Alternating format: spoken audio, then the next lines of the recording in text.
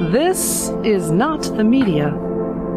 This is hell. Hundreds of thousands have taken to the streets. The government listened, and an injustice has been stopped, or at least postponed, delayed until later. No, that size of crowds didn't march against President Donald Trump, demanding he be recognized as the next president of the United States. But those huge masses did protest the new draconian anti-abortion law in Poland. And yes, the Polish government backed down, at least for now. Anti-abortion laws are unpopular in Poland, despite Poland being a predominantly Catholic country. The Catholic Church, Poland's conservative right-wing government, tried to restrict abortions in the past. That proposed law was met by protests as well, and the anti-abortion legislation never became law. This time, the conservative government, backed by the church, decided to circumvent the parliament altogether, within which the conservatives hold a very, very slim margin. Instead, this time, they could circumvent parliament by putting the new anti-abortion plan into the Constitution. We'll find out what happened, why it happened, and what the future might be for anti-abortion laws in Poland in a few when we talk to National Councilwoman of Razem, a left-wing political party in Poland, Zofia Malisz, who posted the Progressive International article, Our Bodies, Our Lives, Our Country, the World. Women across Poland are rising up against a barbaric assault by Catholic clergy and their friends in government, which you can find at progressive.international. I'm your bitter, blind, broke, gap-toothed radio show, live stream, podcast host, Chuck Mertz. Producing, as always, Alex Jerry. Alex, please remind us, what's this week's question from hell for our listeners? This week's question from hell is, what's for brunch? It's referencing a popular meme of people holding out photos of signs saying, if Hillary was president, we'd be at brunch.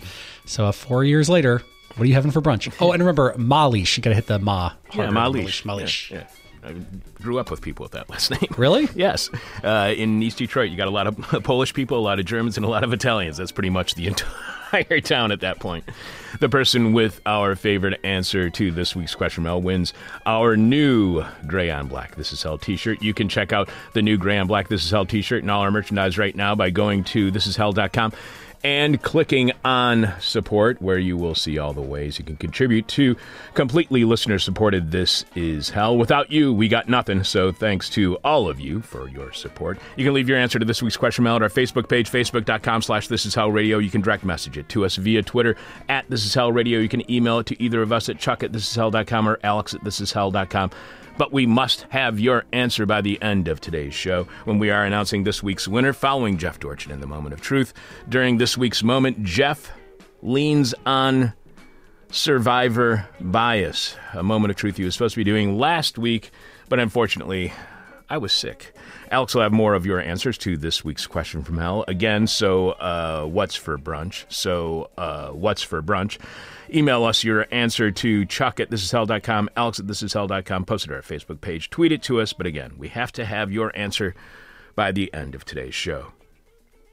Your eyewitness to grief, this is hell. And although there were lots of people partying in the streets last weekend, we don't mean to be a total buzzkill, but over the last couple of weeks here on This Is Hell, as the United States participated in what passes for democracy here in the States, and then celebrated that process as if it was truly the one, only, and best democracy ever, despite the fact that it is not a direct democracy, but representative. So representative that we do not directly vote for the highest office, instead using a relic of slavery and an active institution of white supremacy to select who is president.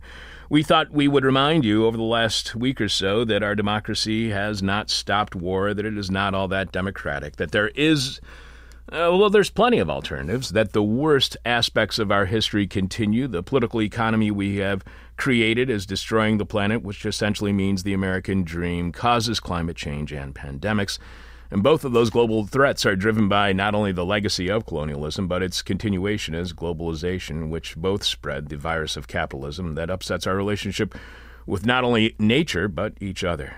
None of which will be the breaking news on CNN, because considering an alternative based on equality, challenging the very mechanisms that have created climate change and coronavirus, re-examining the idea that constant growth is a good thing for the planet or humanity, analyzing how nature has changed globally as we remake it in some idyllic vision of capitalism that is a nightmare for all of us. That's just not what the media does. Yesterday, we learned monocrop culture is a creation, a legacy of slavery, and now we're doing everything we can to keep it going, including the constant production of new pesticides to kill the new, more resilient bacteria that were the outcome of the last new pesticide that was supposed to have saved us from all these viruses infiltrating our food supply because we pack all our plants and animals into small spaces as capitalism and the market demands, which leads to the transmission of viruses and pathogens in an incredibly easy way. Yeah, this week's show was not necessarily, or the last couple of weeks' shows were not necessarily a celebration of democracy when it comes to how democracy is defined here in the U.S., but discussions about working together collectively, and not only with one another, but collectively with non-human animal and plant life, living collectively with nature to save us from global warming and pathogens. You know, that kind of stuff that's not news. That's why what we cover is the news that scares the news. And that's why, to the news, this is hell coming up. Hundreds of thousands take to the streets and stop an anti-abortion constitutional amendment. We'll also have Jeff Dorchin in the Moment of Truth during this week's moment. Jeff leans on survivor bias. Alex will have more of your answers to this week's question from hell, which is, what's for brunch? What's for brunch? The person with our favorite answer to this week's question from hell wins our new gray on black This Is Hell t-shirt, which you can find right now by going to thisishell.com and clicking on support, where you can find all of our merchandise and all the ways in which you can support completely listener-supported This Is Hell. You can leave your answer to this week's question from hell at our Facebook page, tweet it to us, you can email it to us. But again, we have to have your response by the end of the show today when we will be announcing the winner of this week's question from hell. Live from the nightmare of want, this is hell. The people of Poland stood up and stopped an attempt by the conservative government to circumvent Parliament and institute a new constitutional amendment that would impose inhumane restrictions on abortions that our guest calls torture. Here to tell us what happened, what is happening, and what might happen in the future when it comes to abortion limits in Poland, National Councilwoman of Razem, a left-wing political party in Poland, Zofia Malisz, posted the Progressive International article, Our Bodies, Our Lives, Our Country, the World. Women across Poland are rising up against a barbaric assault by Catholic clergy and their friends in government, which you can find at progressive.international. Welcome to This Is Hell, Zofia. Hi, Chuck. Thanks for having me on. It's great to have you on the show. I want to start with kind of a bigger question first, and then we'll scale down more and more. One of the things that is in the headline of your article over at progressive.international, Our Bodies, Our Lives, Our Country, the World. What do the anti-abortion, the attempts by the government in Poland to impose anti-abortion laws and the protests against that imposition of those laws, what does that have to do with women's rights globally? What does that have to do with the attention to or the possibility of anti-abortion laws globally? Well, this is a very important development in my country, which is considered conservative, but as we have seen in the last weeks, particularly young people and young women, they are ready for a fundamental change because, our fundamental human rights, women's rights to their bodies, their lives, and also our country have been attacked in the recent attempt of the conservative nationalists and Catholic Church-friendly government party called Prawo i Sprawiedliwość, Law and Justice. And this has been basically their latest, not only an attempt but an execution of a de facto abortion ban. Via the politicized constitutional tribunal in Poland. Well, that was just the last straw here, and basically within hours, millions of people in all of the country, in the whole country, also in small towns and municipalities that traditionally has been considered conservative and very close to as a community to the Catholic Church. Even in those municipalities, young women have organized themselves and came out to protest this assault.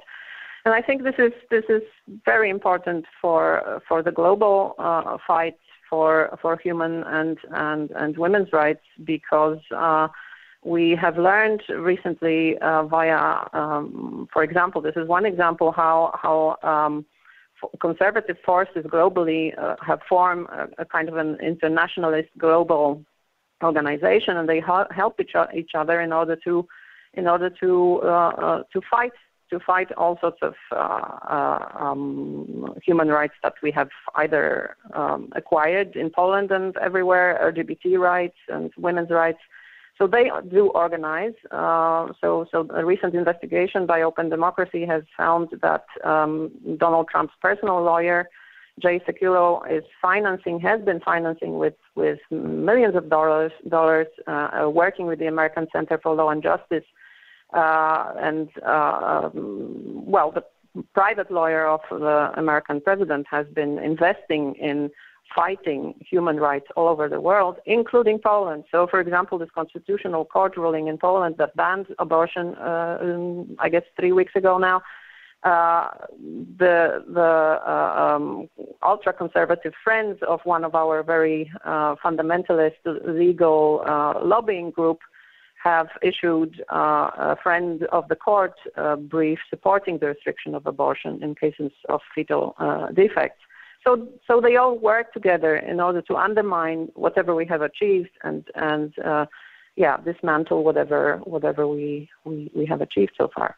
I found that amazing when I saw that in your article. The U.S. president's personal lawyer, Jay Sekulow, has been pouring millions of dollars into fighting women's and LGBT rights in all of Europe, including Poland. Is the U.S. right behind a global war, an international war against women's rights and gay rights? Is that the feeling that people get in Poland, that the United States, the right wing in the United States, is the driving force against women's rights and gay rights, not just in Europe, but around, and not just in Poland, but around the world? Well, I am not sure if this is. I mean, this doesn't maybe play that of a big role in the mainstream media, let's say, discourse about this particular issue in Poland.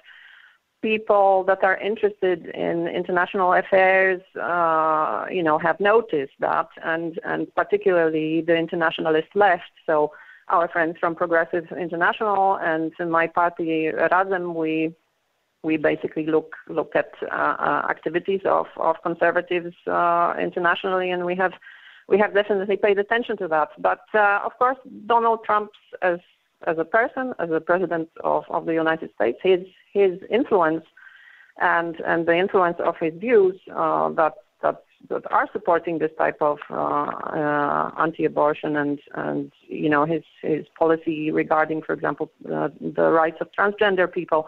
Well, we definitely, Polish society has gotten the vibe that he is conservative and that he will politically support those forces that definitely are reactionary in that particular regard.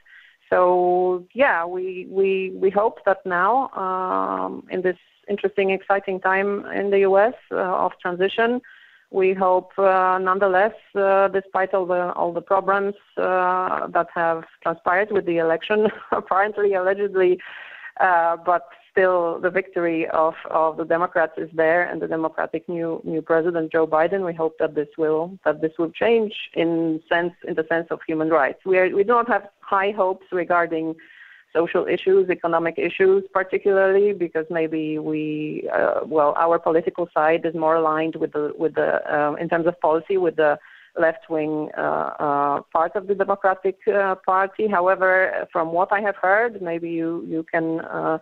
Maybe we can discuss that here. Joe Biden's record is quite okay on human rights, and he has already tweeted in support of the Polish LGBT community quite forcefully. And yeah, that actually was noticed by the Polish media and Polish politicians. That was actually a big statement to address Polish LGBT community rights on Twitter directly. So yeah, that was good. But a good start. But is that popular though in Poland, considering how the Catholic-supported government, which is in the majority, is that kind of statement popular within Poland, or is that a 50-50 thing, where if you are supporting LGBT rights and women's rights in Poland, that 50% of the people support it and 50% of the people don't? Is it that split, or is it not as split as the government is? So regarding there is a certain split maybe between popular support for all sorts of LGBT plus community rights and abortion rights. So there is definitely a majority of all people in Poland of all ages.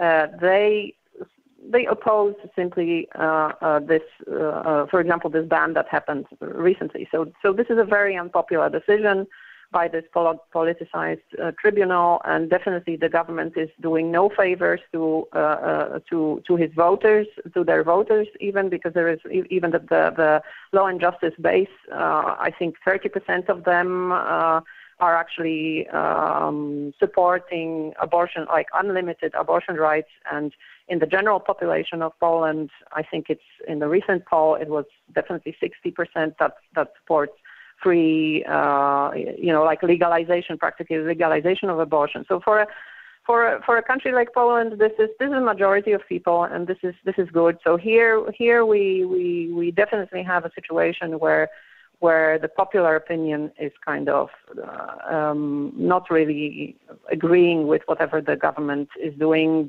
These lobby groups, these fundamentalist lobby groups are pushing, and what the Catholic Church is doing and trying to influence. However, with LGBT plus community rights, the situation is a little bit worse here. So not many Poles support, for example, marriage equality, and even less adoption of children by same-sex partnerships. Was this a miscalculation politically by the government, by the Conservative Law and Justice Party? Do you think that, the Parliament has 235 seats that are in support of the government and 225 that are in opposition. Do you think that this was a political miscalculation by the government that could lead to the end of the control of government, of Parliament, by the Conservative Law and Justice Party? Well, since they have won another term in office very recently this year, this is the beginning of their next term, which is going to last another 3 years now. So we have been considering this as politicians, and also with all those feminist organizations that have been crucial in organizing the protest, and we work together. For example, the Ogólnopolski Strajk Kobiet. This is women's strike, or Polish women on strike organization. So we work together, and all these protests were organized by them mainly. So we were discussing that on the political side, and on the activist side is the massive protest that has occurred. Has this created a chance to basically chip away a little bit of the support for the government that had just recently won another election? And yeah, it's politically really tricky. We think that they possibly have done this and taken this slightly or rather unpopular decision to ban abortion now at the beginning of their term, because they know that it's maybe in 3 years people will forget about it, but yeah, the protests were so large, and the public was really outraged by this decision. And so even if we have to wait a couple of years, and a lot of political chess moves are going to happen in the meantime, I don't think Polish women, and particularly the young population, I don't think they will forget that in 3 years. So was this a political campaign promise they had made to their supporters that they wanted to make certain they could actually try to fulfill, or at least give the appearance that they're trying to fulfill a campaign promise? And so they did it early in their administration. They did it earlier in their term in office, because if it doesn't work out, at least they will have fulfilled their promise. Is this the fulfillment of a campaign promise by the Law and Justice Party? Not really. I mean, this is definitely not something that they campaigned on this year, and not even never. They never campaigned on the ban on abortion. They have been having, actually, in the midst of the pandemic, once the first wave in Poland subsided around July, they got involved into some political infighting within the right-wing coalition that basically forms the government. And so they were a little bit, so the decision might have also been influenced by that political infighting with even more extreme group than the majority party. So they were vying for kind of support of the fundamentalists within their own ranks, and so stuff like that. So this is another one thing is rolling it out at the beginning of the term, do the controversial reforms, so to speak. Now, second thing was this political infighting, where they wanted to prove that they can also still kind of command the base, so to speak, which is, as I said, about 20-30% of their voters support this type of radical policy against women. And the third very, very important part is, of course, kind of a clientelist exchange with the Catholic Church, which has been supporting them quite explicitly during Mass, and also, like during Mass, you can hear very often, and in Poland, that for example, the priests directly encourage the believers to sign some petitions or sign some projects of bills, for the governing party. The media that is connected with the Catholic Church, which has a large following, they also are clearly on their political side. So something had to be given back in exchange. Plus, there is also this lobbying of the fundamentalist legal groups, which, as I had mentioned previously, are supported by organizations such as, for example, Pat Robertson's ACLJ. So, if the government had campaigned last fall, the Law and Justice Party, had they campaigned on the fact that they were going to be passing anti-abortion legislation, I hate to make you answer a hypothetical or hate to make you speculate, but what impact do you think that would have had on last fall's elections had they campaigned on this issue? Well, what they did campaign on was actually a pretty hideous and disgusting attack on LGBT, on the LGBT community. So for example, the Poland's president was also. We had 3 campaigns this year. So basically, they had to also. So the incumbent is also affiliated, not directly, but he basically comes from the same environment. Andrzej Duda, our second-term president right now, and he definitely campaigned on LGBT, on hatred towards LGBT people. So that apparently has worked for him, even though after the election, he and his daughter came out on television, and they basically took some of the very controversial statements that they made about the community back.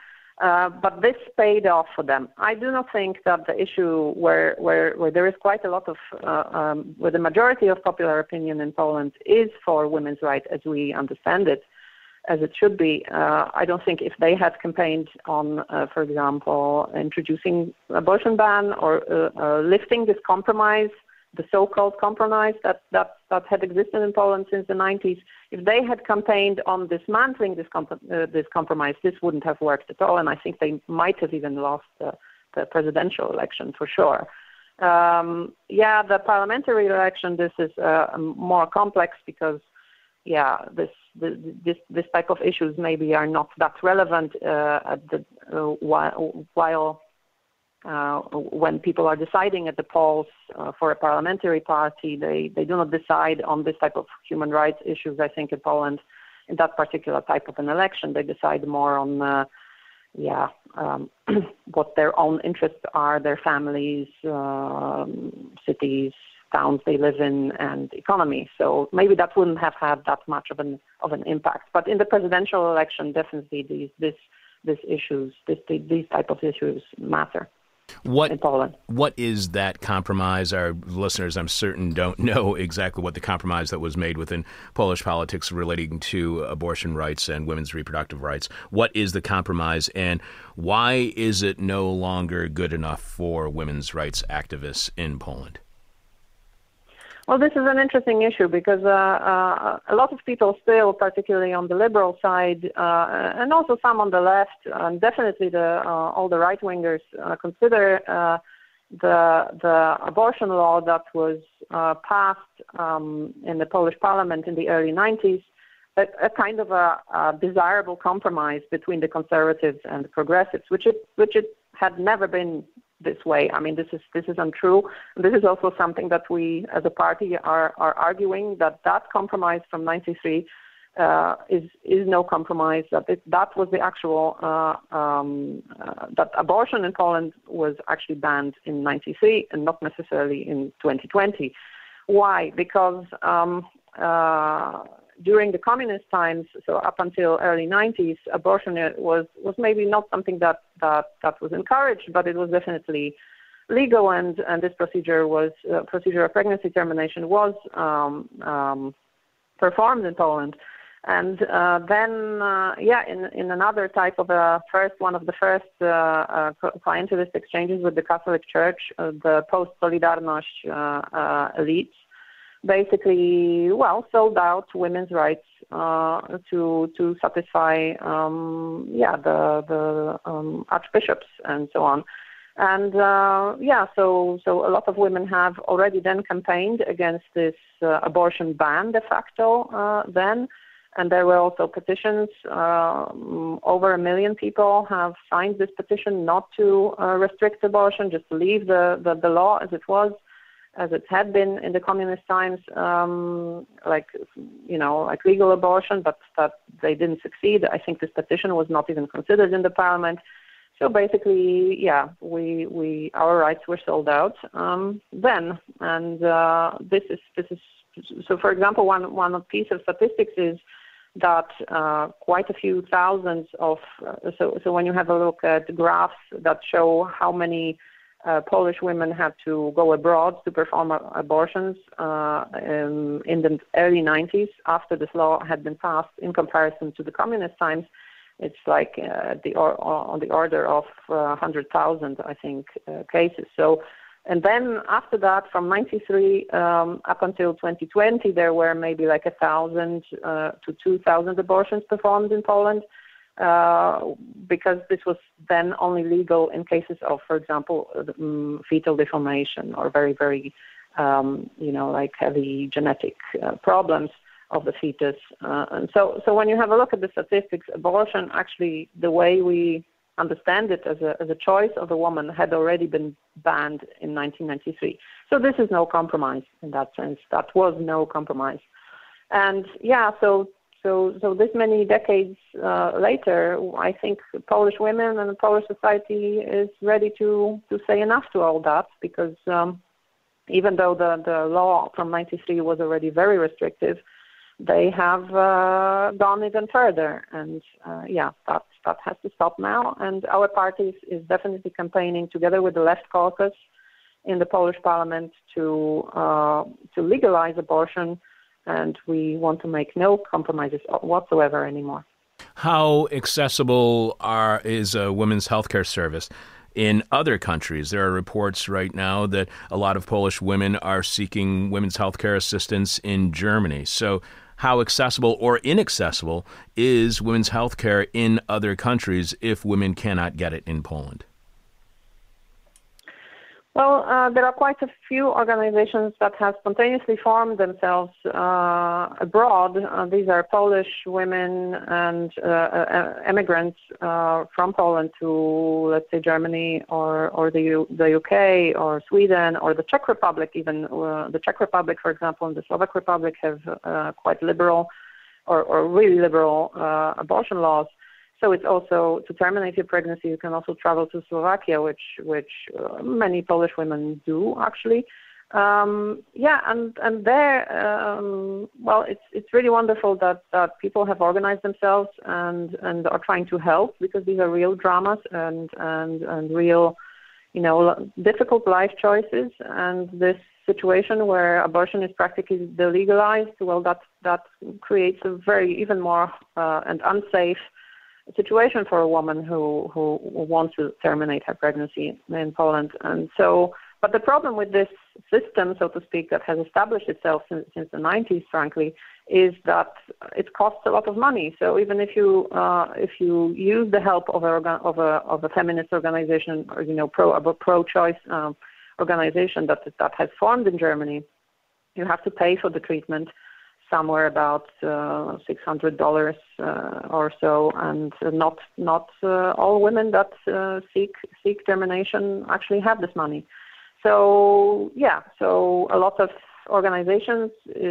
So for example, due to the protests, the Abortion Dream Team, one of the most famous help organization, pro-choice organizations that assist women who want to terminate their pregnancy abroad, they have gathered really a lot of funds to also pay for women's terminations. So this is going to go on. That's the problem here. That the government and the church, they think that they can ban it and close their eyes and pretend that somehow termination of pregnancy and they can stop us from doing it. Abortion is always going to be there. It's going to be moved maybe to the underground or abroad, but yeah, it hasn't helped. It has created more insecurity, unsafe medical conditions, and drama for Polish women. You write that in the proposed law, the Polish Constitutional Tribunal outlawed pregnancy termination in cases of severe and fatal congenital diseases of the fetus. Its verdict violates fundamental human rights and sentences generations of Polish women to personal tragedies and torture. Massive protests have erupted all around the country and abroad, including in smaller municipalities and conservative regions. So, I guess my question to you is, how does this sentence generations of Polish women to personal tragedies and torture? How is pregnancy termination in cases of severe and fatal congenital diseases of the fetus, how is that torture? Well, first of all,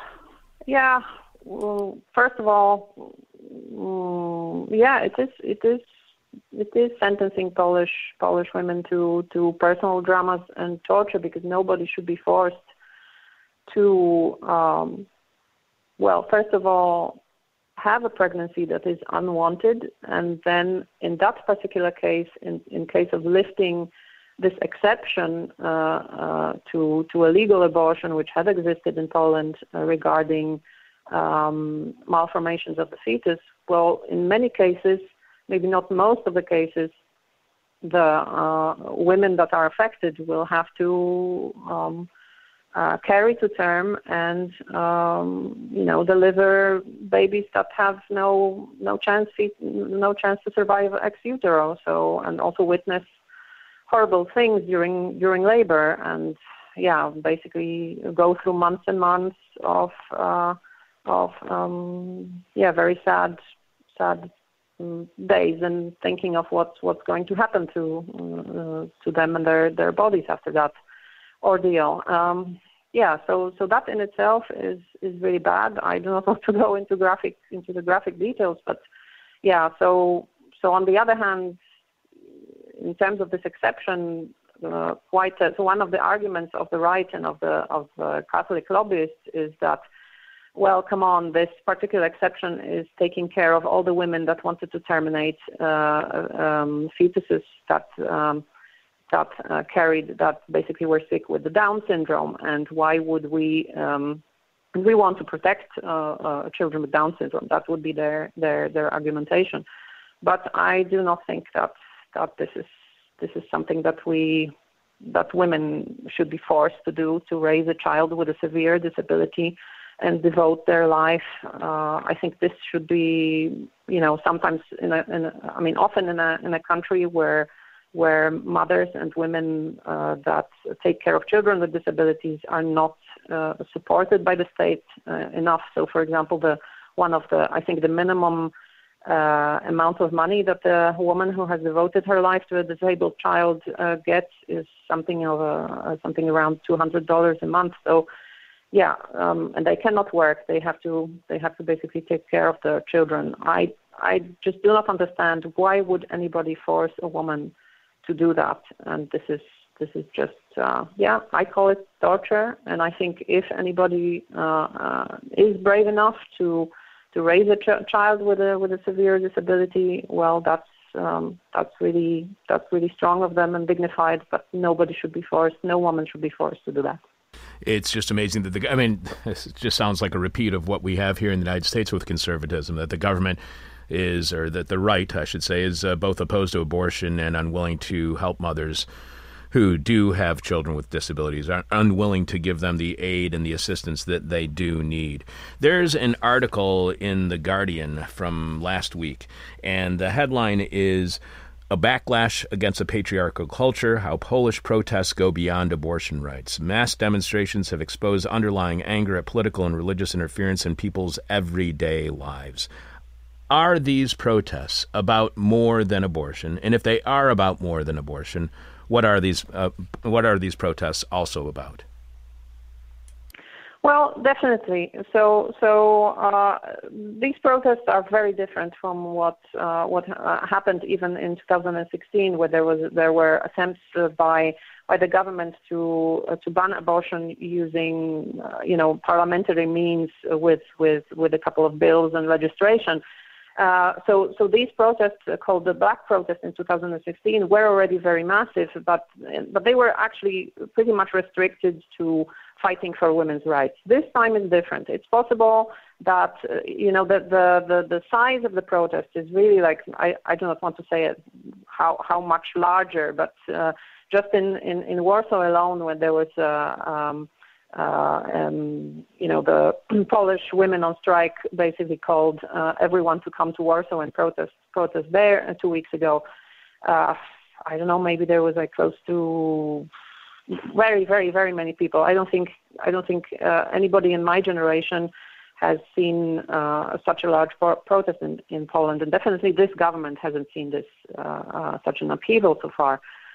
Peaceful demonstrations, however, very outspoken. So something that is very characteristic for this protest is that the slogans that have become popular and are getting repeated very often, they contain a lot of expletives.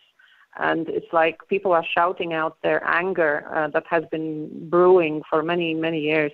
And maybe a little bit of that lockdown pandemic syndrome is also coming here into play. That people have been, but I guess it's the least important factor. I think it's really the fact that women have had enough, and the society has also had enough of the government trying to dictate whatever they take away our freedoms, and They have dismantled the judiciary, so this whole abortion ban was only possible because the judiciary was basically packed with politicians of the Law and Order government party. So they have been, attacking our democracy, dismantling actually our democracy this way, and pushing their conservative agenda into our lives. And I think something boiled over this time. I've got one last question for you. We've been speaking to the National Councilwoman of Razem, a left-wing political party in Poland, Zofia Malisz, who posted the Progressive International article, Our Bodies, Our Lives, Our Country, the World, which you can find at progressive.international. Our final question for all of our guests is what we call, I promise we do this with all of our guests, it's what we call the question from hell, the question we hate to ask, you might hate to answer, or our audience is going to hate your response. Do the Polish people individually, does each person have to choose between being Catholic or for women's reproductive rights? And if they do not have to make that choice, how do you think a Catholic can balance the two? Well, this is I think this, first of all, this idea and that Poland is overwhelmingly Catholic. Like sometimes people are quoting some data from the church that it's 90%, 99%. I do not think that really holds anymore. So maybe many people will not have to choose, and very many people are stepping out of the church. And I have seen quite a lot of activism and practical, like people are really stepping out, taking the apostasy course, which means officially, quitting the church right now after these events in Poland. So I know a lot of people that were hesitating because of tradition, because of their family, have actually said this year, okay, that's it. I'm just going to my parish and telling my priest I don't want to be in this club anymore. So my answer to that first of all is, yeah, even the Polish society is secularizing, and people are stepping out of the church, and so many Polish people, believe it or not, will not have to choose. But then, on the other hand, I do not think you do have to choose. I think this is something for a woman to be able to basically, her right to her body and her life is. This is something I do not think. That if you give women that right which belongs to them, and you do not force them to do things that harm them physically and mentally and basically take away their lives, I do not think that if you stop doing that this is something un-Christian or un-Catholic. But yeah, it is for them. It is for them, for those people that go to that are Catholic truly. It is for them to consider, and definitely these protests and our activism is definitely bringing them, to consider these things. We want them to think about that, and we are trying to argue with them and reason with them from this other side, so that they have a perspective different from what they might hear from all of those unmarried, childless men in the church. Zofia, this is still an ongoing story, although the law has been delayed at this point in time. It has been postponed. It's been put off. It's still an ongoing issue. There may be more attempts by the government to impose anti-abortion laws, so we will stay in contact with you because we definitely want to continue reporting on this story. And I cannot thank you enough for being on our show today. We've been speaking with National Councilwoman of Razem, a left-wing political party in Poland, Zofia Malisz, who posted the progressive international article, Our Body, Our Lives, Our Country, the World, which you can find at progressive.international. Thank you so much for being on our show today. Thank you, Chuck. Thanks so much. All right. Thanks for having me on. Thank you. Take care. Keeping it real. Real deep in debt since 1996. This is hell, and if you want to help us climb out of that debt, you can subscribe to tomorrow's Patreon podcast at patreon.com/thisishell. Become a subscriber to This Is Hell on Patreon and get exclusive access to our weekly Patreon podcast, which streams live at 10 a.m. Chicago time and is podcast at the same place shortly after. This week on Patreon, we are continuing what looks to be an ongoing series of interviews we will be doing about interviews that we did shortly after Barack Obama was elected to remind us all of what filled Obama's supporters with hope, what they eventually got out of 8 years of Obama. Now that we've elected Joe Biden as president, maybe, it's probably a good time to reconsider any expectations and focus on the far less exciting reality of what a Joe Biden presidency really means. We'll be doing that by sharing an interview we did back on November 29th, 2008, less than a month after Obama was elected president, with the late, great journalist Robert Perry, who won the prestigious Polk Award for national reporting by breaking many of the Iran-Contra stories for Newsweek and the Associated Press. Bob was on back then to talk about writing he had just posted at consortiumnews.com, including Obama asked the Kremlin about Gates, which reports the Russian report arrived late via the U.S. Embassy in Moscow, showing up on January 11th, 1993, but the contents were stunning. The Russians reported that their intelligence revealed that long-rumored meetings between Republicans and Iranians in Europe during Campaign 1980 had indeed occurred. One of the Americans implicated by the Russian report was Robert Gates, who in 1980 was a junior CIA official. Gates would end up being a holdover from the George W. Bush administration and would stay on as Secretary of Defense under Obama, despite his participation in Iran-Contra.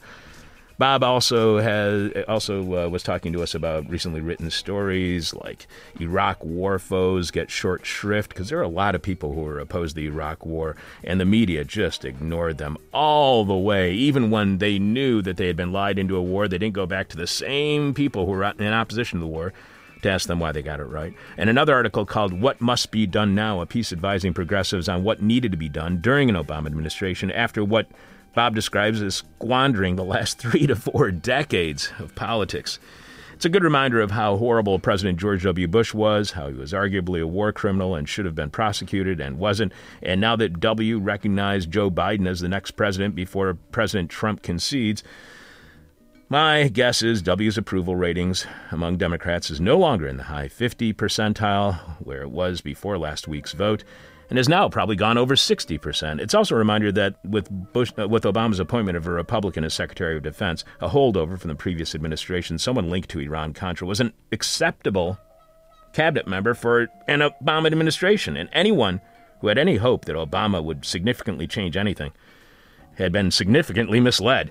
It all makes you wonder what Donald Trump's approval ratings will be among Democrats in 12 years, because after President Tucker Carlson, Democrats will likely be waxing nostalgic for the statesmanship of Donald Trump.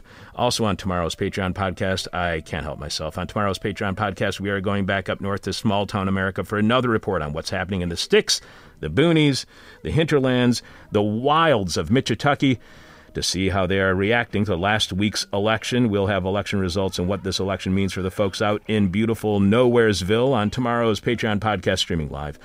For Patreon subscribers, every Friday at 10 a.m. Chicago time at patreon.com/thisishell. We have a couple new Patreon patrons to thank for subscribing at patreon.com/thisishell. Thanks to Ann and Mason for becoming our newest subscribers on Patreon. In a few moments, Jeff Dorchin will be delivering a moment of truth. During this week's moment, Jeff leans on survivor bias. Producing this week's show is Alex Jerry. Alex, please remind our listeners what this week's question from hell is, and if you'd like to give some more of the answers right now. Yeah, this week's question from hell is, so, what's for brunch? What's for brunch? Austin RM says, adrenochrome-dipped ladyfingers. What's for brunch? Joe B says, the Chumbawamba. Eric T says, adrenochrome Bloody Marys and Eggs Benedict with an essence of the souls of the innocents. And finally, Jeff D says, pepper spray and egg sandwich. You can leave your answer to this week's question from hell at our Facebook page. You can tweet it to us. You can email it to us. The person with our favorite answer to this week's question from hell wins a gray on black This Is Hell t-shirt. Another end of the world is possible. This is Hell. And Alex, I know you have Hefe on the line. 1, 2, you know what to do.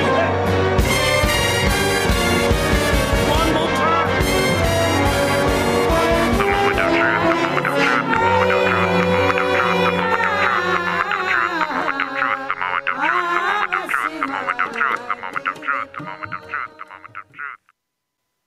The extermination game. Welcome to the moment of truth, the thirst that is the drink. Let's say there's a Holocaust. No, not a nuclear one. Nothing as fancy as all that. A regular, selectively genocidal one. And let's say you're one of the select genus upon which the laws of genocide are brought to bear. And let's say you survive past the end of the genocide. If I gather to memory all I've read of the narratives of survivors and what they tell me about what it's like, one thing I've learned is about survivors' guilt. It's like the ghosts of everyone you loved and anyone at all who died in the genocide haunting you. The author Primo Levi struggled with it all his post-Auschwitz life. He finally succumbed in 1987, committing suicide, although that interpretation of his fatal fall in a stairwell is certainly debatable. He also struggled against survivor bias, coming to selective conclusions based only on survivors' input, because those who didn't survive aren't there to chime in. It's the feeling that you're more than lucky, the feeling that in some way you deserve your good fortune because of some merit or virtue within you. The thesis of one of Levi's books, The Drowned and the Saved, is that it was through no quality, but by pure chance, that anyone who was caught up as a victim in the genocide against various categories of human beings during the Second World War survived beyond the fall of the European Axis regimes. Levy was useful to the Germans because of his knowledge of chemistry, but he attributes his survival to a series of moments when he happened to be in the right place at the right time. Consciously, overtly, on the surface, Levy was willing to indulge in survivor's guilt and determined to repudiate survivor bias. I have an interpretation of survivor bias which Levy himself may have arrived at in his unconscious as he pitted bias against guilt, and it goes like this. I'm not unique, I'm a normal person, but somehow I've survived whereas others haven't. If I'm normal, it's normal to have survived. Therefore, my survival is the norm, even as extraordinary as it might seem. That is, my good luck is no better than anyone else's good luck, and though I'm aware that there are all kinds of luck, anyone can find themselves blessed with my kind, the good kind. That means that survival must not be as rare a result of my people's tribulations as it seems to my guilt-ridden identity. Maybe I can forgive myself for surviving what others didn't. It takes a complicated mind to contain such a cosmic storm of processes as Primo Levi's did. In the end, he didn't survive the attempts his mind made toward synthesis. There's something I need to tell you all at this point. The universe wants to kill you. Perhaps even more than it wanted to bring you to life. Now that you're alive, the universe wants to maim you, erode you, and finally extinguish you. And it will have its way one day. Every moment you find yourself alive, you have survived the universe's many attempts to assassinate you. Think of the universe as one all-encompassing genocidal regime. Just do it for me. Indulge me. Pretend it's trying to exterminate us all. But the extermination game is rigged, just like everything else humans have a hand in. No mistake, there are people collaborating with the universe to try to destroy you, hoping thereby to increase their own chances of survival. And the degree and quality of their collaboration depends on who they are as much as who you are. To me, the big question is not how people can tolerate the stress of oppression. It is incredible, but people are strong. It's actually hard to kill them, which is why the whole universe has to put in an effort. Nor how people can be so evil as to put others in that position of stress, where the universe has a better opportunity to crush them. People can be cruel and greedy and uncaring when it comes to securing their own survival, rewards, and social status. My big question is, how can so many people who derive little to no protection from the universe's vendetta against them nevertheless line up to be complicit in the victimizer's schemes? The victimizer. In my example, let's make him a him. And let's make that him a grotesque demagogical gargoyle of vanity and self-interest, a grotesque overinflated chud, a bloated bag of subcutaneous fermenting chicken a la king. This vile victimizer gives his chudlings not a crumb from his table, just words to play upon their petty bigotries and fears. Why can they not see through him? Furthermore, why don't they despise him? He thinks they're idiots he can command at his caprice. He lies to them, makes promises he's too incompetent to make good on. He puts his chudlings at risk of death from disease, yet he plays his little butt pipe and they dance to his tune. And no, I'm not talking about centrist Democrats and Biden.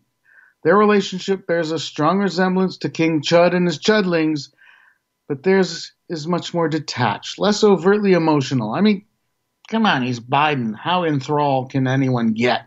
And more to the point, Biden's not currently shifting leadership around at the Pentagon in what seems like preparation for a military coup d'etat. Some of you might be saying to yourselves or to someone else, or to your dog or cat or guinea pig, Jeff, what can this possibly have to do with survivor's bias? Isn't this a simple case of Stockholm Syndrome or manipulative grievance politics? These chudlings see themselves as victims of elites who are forcing non-white, non-Christian, non-capitalist values down their innocent throats. How can people see themselves as both victims and survivors simultaneously? The answer, as you and your dog and guinea pig have probably guessed, is that each self-image is separated from the other in compartments in the same shrunken, chudling head. In one compartment, the chudlings feel under siege. They talk about themselves as victims of big government, of men disguised as women apt to assault everyone who's in the ladies' room legitimately. Shiftless black slackers and vandals who want everything for free and refuse to behave in a civilized manner, forcing police to kill them. Owls and squirrels and frogs who want to crush the economy by protecting the environment with their feelings. Little children who insist on being killed in school shootings, putting the chudlings' gun rights in jeopardy, or even worse, surviving the shooting spree and speaking out about it like Bolsheviks. Latinas who mock them for wearing hoop earrings. Black people, always the black people, making fun of the chudlings' flavorless potato salad they brought to the cookout. Academics who've made telling jokes a shunning offense. Anarchists terrorizing everyone, including themselves. But in another compartment, like a guinea pig cage, separated but porous, the chudling, and really anyone who's been indoctrinated into capitalism and is surviving in comfort to some degree, feels like, hey, I'm doing okay. I sure don't want to end up as big a victim as I'm pretending to be. America is moving in that direction, but in a universe that's constantly trying to kill me, I'm surviving just fine. That's because I do what's right. I work for my place. Let the people who don't work for their place know their place. I'll tell them where that is, and maybe they'll figure out that to be like me and survive reasonably well, you have to be as good as me. And if you were as good as me, you'd be in my place instead of envying my place. These two views of the self, the survivor and the victim, and probably more, battle each other in the chudlings' minds. The contradictions are at war. The victim and survivor are at war with each other, and it's unclear if there will be a resolution. A war has collateral casualties. Doesn't matter if this or that chudling doesn't kidnap a governor, shoot a couple of protesters or a black church congregation, blow up a building, kill someone he pulls over for a traffic stop, or purchase influence in this or that political party. The collateral casualties of the war between the mental chud victim and the mental survivor are the people who have to live in poverty their king chuds client corporations create. The poverty the chudling has never given a damn about whether it was enabled under a Democrat or Republican regime. The collateral casualties are the people who die from COVID-19 or the 100-year-old weather events thanks to climate change denial, which chudlings parrot while they reject the rights of climate victims to call on their government for disaster aid.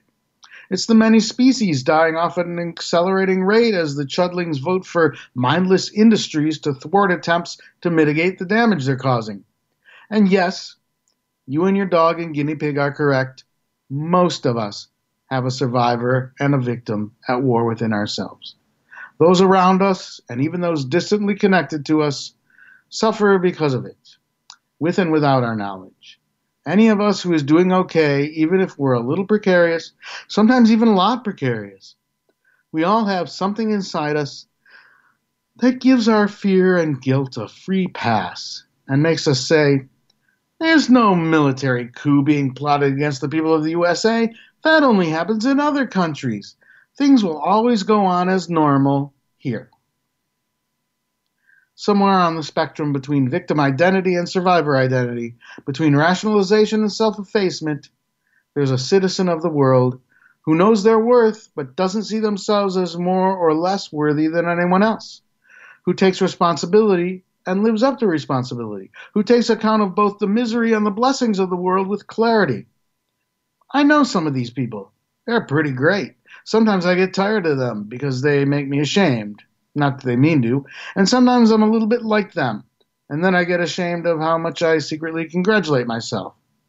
Short version, we get comfortable with the fact we exist and the quality of our existence, while those who no longer exist or exist in far worse conditions seem like aberrations, although we can see they vastly outnumber us. As if it weren't difficult enough to get a well-intentioned mass group of people to participate in activities that alleviate suffering, the survivor bias, even when confronted, does not easily loosen its grip. And meanwhile, with and without the help of the rulers, the universe just keeps picking us off, no matter what we do or how unified our psyches are, one by one. This has been the Moment of Truth. Good day. All right, Jeff, you got places to go, people to see, bathrooms to visit, so... All right, go do your duty. I will stay my beautiful self. All right, stay beautiful, sir.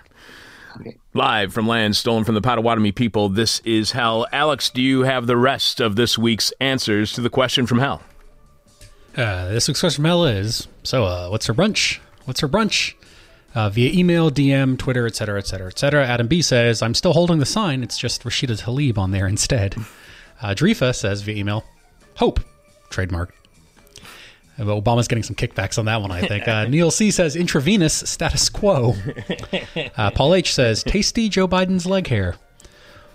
Sorry to have you take a big drink of that while reading that. Disgusting. What's for brunch? What's for brunch? Rock Taster says, alternatives to meat. Really the only alternative thing we have left, because this is hell. And our friends Hypocrite Reader wrote, communion wafers. Warmly, Hypocrite Reader. P.S. Our answer from last week never got read. Is the Book of Revelation too hot for radio? P.P.S. We think our answer from last week was the most accurate. Prove us wrong. Now we're going to have to look that one up. I don't know how we missed it. Sorry, every once in a while we miss a couple because we've got multiple producers reading, and it's kind of a little difficult to get total coverage over every single week, but we're trying our best. And I just read it now, so I guess that sort of counts or something. It does. And then finally, what's for brunch? I will leave this to our friend EatFarts69, who's back on Twitter and wrote, come January, it'll be state-mandated adrenochrome the Democrats have been bogarting. I just like the fact that our listeners gave us 3 different answers with adrenochrome in it. Adrenochrome dipped ladyfingers, adrenochrome Bloody Marys, and Eggs Benedict. And Hypocrite Reader just posted as well. I think it's kind of a telling time from the Trump administration that the 2 things that I'm just going to remember most from this were adrenochrome and hydroxychloroquine, 2 fictional drugs. But the answer I liked most was the most accurate answer, and that is Jack's answer. So what's for brunch? Jack says crow. That makes this week's winner Jack's answer of crow, because I and so many others were so certain that Joe Biden would not win a single delegate, let alone a primary, let alone the nomination, let alone the presidency. His campaign was poorly organized. He was uninspiring at the few rallies he did do, and that was before the pandemic. And there was nothing new with Joe other than backpedaling from mistakes he made in the past and co-opting bits and pieces of Bernie Sanders and Elizabeth Warren's policies. So yeah, I will be having crow every brunch for the next 4 years. Jack, you have won the new Graham Black This Is Hell t-shirt, which everyone can see right now. And you can get right now at thisishell.com. When you click on support, all you have to do, Jack, is send us your mailing address via email or Facebook, and we will get your t-shirt, your prize, to you ASAP. My answer to this week's question from hell. So what's for brunch? I guess you haven't been listening. I just told you I'm eating crow, all right? Now leave me alone. Thanks to everyone for sending in your answers to this week's question from hell. Very special thanks to Rain, Doug, and Brianna, who went to thisishell.com, clicked on support, and showed their appreciation for completely listener-supported This Is Hell. So thanks, Rain, Doug, and Brianna. We truly appreciate your amazing contributions. Alex, who's on Monday's show? Just booked as Brian Hugh is going to be on the show from Taipei to talk about his recent New Blue Mag articles, Pan-Democrat legislators resign en masse from Hong Kong Legislative Council. And then right after that, that's the one. That's the most recent one he's written. Before that was 4 Hong Kong legislators removed from office as Pan-Democrats consider mass resignation. Sorry for the spoiler there. I don't think you're spoiling anything for anybody. So what about Tuesday and Wednesday? Okay, I just booked Tuesday. Geographer Alistair Bonnet will be on to talk about his book, Elsewhere, A Journey into Our Age of Islands. Oh, cool. Enjoy them while you can, folks. And then finally on Wednesday, Jennifer Berkshire will be back on the show with her co-author Jack Snyder. They just wrote the book A Wolf at the Schoolhouse Door, The Dismantling of Public Education and the Future of School. Yeah, that looks really good. Thursday, Jeff is going to be doing a Moment of Truth. We don't have a guest yet booked for Thursday, so if you're listening right now and you have any guest or topic suggestions, send them to us. Chuck at thisishell.com, Alex at thisishell.com. We start every week's live streaming shows here at thisishell.com with Alex revealing, or actually it's now Daphne revealing this week's hangover cure. This week's hangover cure is is asparagus. Thanks to all of this week's guests, including Mohammed Abdu, who wrote the Roar magazine article, Let Empire Collapse, Why We Need a Decolonial Revolution. Also thanks to Yorgos Kallis and Susan Paulson, co-authors of The Case for Degrowth. Anit Singh, who was on yesterday's show and edited and curated Feral Atlas, The More Than Human Anthropocene. And I got a lot of emails and comments on social media yesterday about that interview and how much people were enjoying it. And I was really nervous about doing the interview because it's an odd topic, and really glad that people liked it. Finally, thanks to today's guest, National Councilwoman of Razem, a left-wing political party in Poland, Zofia Malish, who wrote Our Bodies, Our Lives, Our Country, the World. Talk to you tomorrow on Patreon when we will be playing our interview with award-winning journalist Robert Perry, who broke many of the Iran-Contra stories and was telling us that President-elect Obama was about to have as his Secretary of Defense an Iran-Contra conspirator. Conversation we had less than a month after President Obama was elected and upset a lot of our listeners. And I'll be reporting on the reaction of last week's election up north in small-town America via locals' comments in their weekly community newspaper. I'm your bitter, blind, broke, gap-toothed radio show host, Chuck Merce, producing today's Hell, Alex Jerry. Thanks to Alex for producing. Thanks to Zofia for being a guest. And there you go. There's only one way to get over all of the problems that we've introduced to you on this week's set of shows. That's by sitting down in the lotus position, turning your palms towards the sky, focusing on that burning white dot in the middle of your forehead, and saying the simple words, everybody's stupid. My demon is on my butt. My demon talks to me in profanity like a sailor. And my demon tries to knock me down. And my demon tries to put me on a hell ride.